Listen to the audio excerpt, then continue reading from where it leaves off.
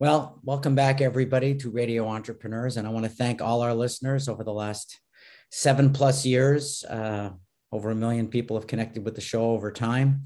And because people want to hear what entrepreneurs are doing in real time, not read about it, in magazines or books necessarily after the fact. And our next guest is Lauren Perna, CEO of Lauren Perna Communications. Welcome.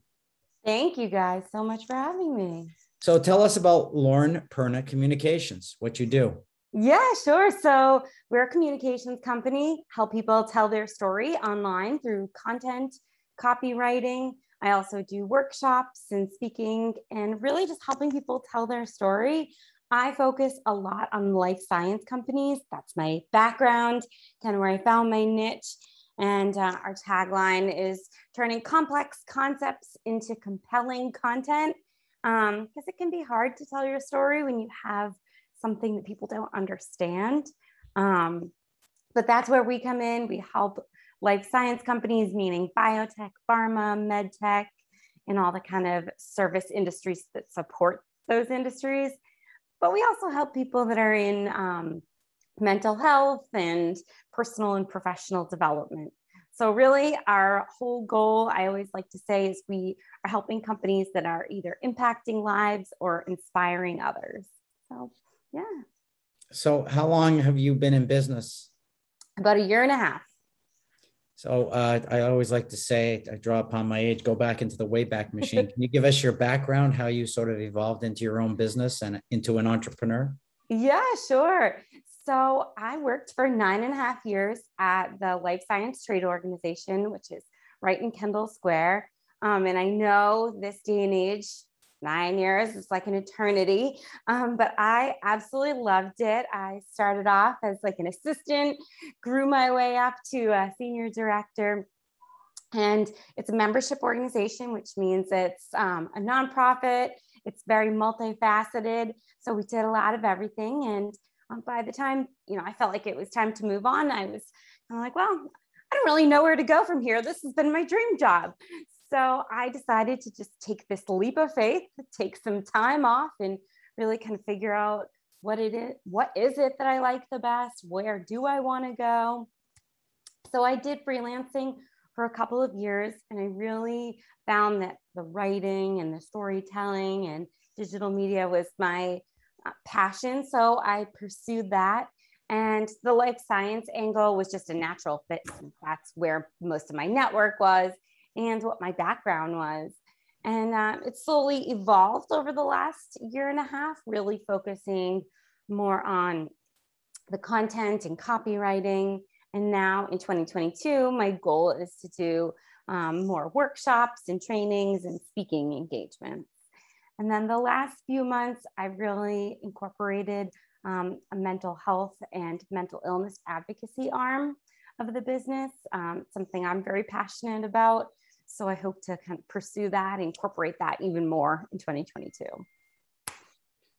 All very interesting. And did you know, when did you have the aha moment that you wanted to become an entrepreneur? I've probably always known, to be honest with you. My dad is an entrepreneur.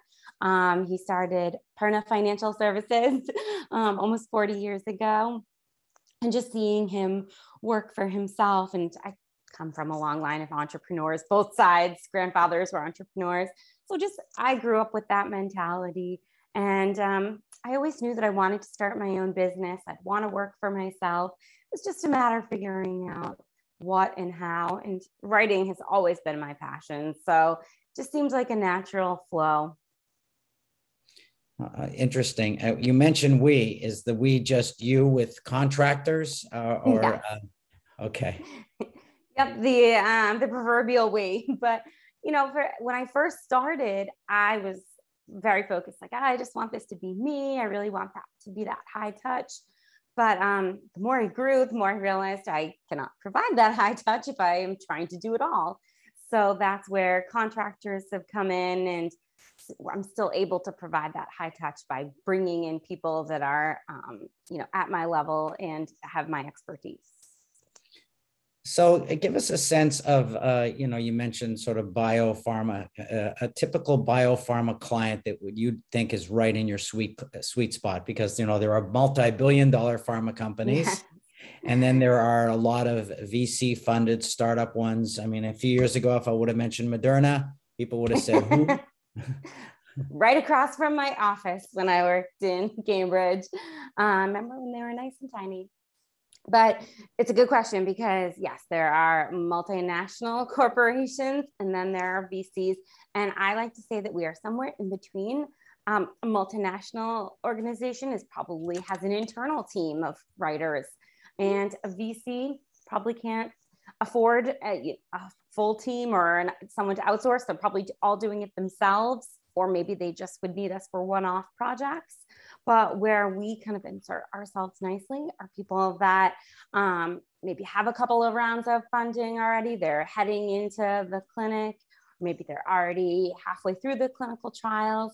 Maybe they have like one or two marketing people, and they really just need that support system, someone to write the content for them or manage the social media. They just don't have that bandwidth. Or we help companies that are service providers to the life science industry, and maybe their team just doesn't understand the science. And that's where outsourcing to us makes the most sense, since we understand the science, we know how to talk to scientists, and we know, what the audience is looking for in terms of blog and social media content. Interesting. Is the industry changing a lot right now? Can you talk a little bit about that? Because, entrepreneurship in itself is a constantly evolving beast. And now you're in an industry that's going through massive change. Yeah, it is always changing. When I started at my job in 2010, first of all, I didn't even know what biotech was. And I would wager a guess a lot of people that weren't in the industry didn't really either. But obviously now you can't go left or right without running into a biotech of some sort, or small pharma or large pharma. So I think just locally, our footprint as the life science supercluster has really solidified. But as an industry, I think people are just much more aware, and how people are creating visibility, getting funding, getting their name out there is all evolving. And which also means that our job is evolving too, because the industry obviously needs more transparency and needs, to help the public understand a little bit better. And that's, where our job can come into. Interesting.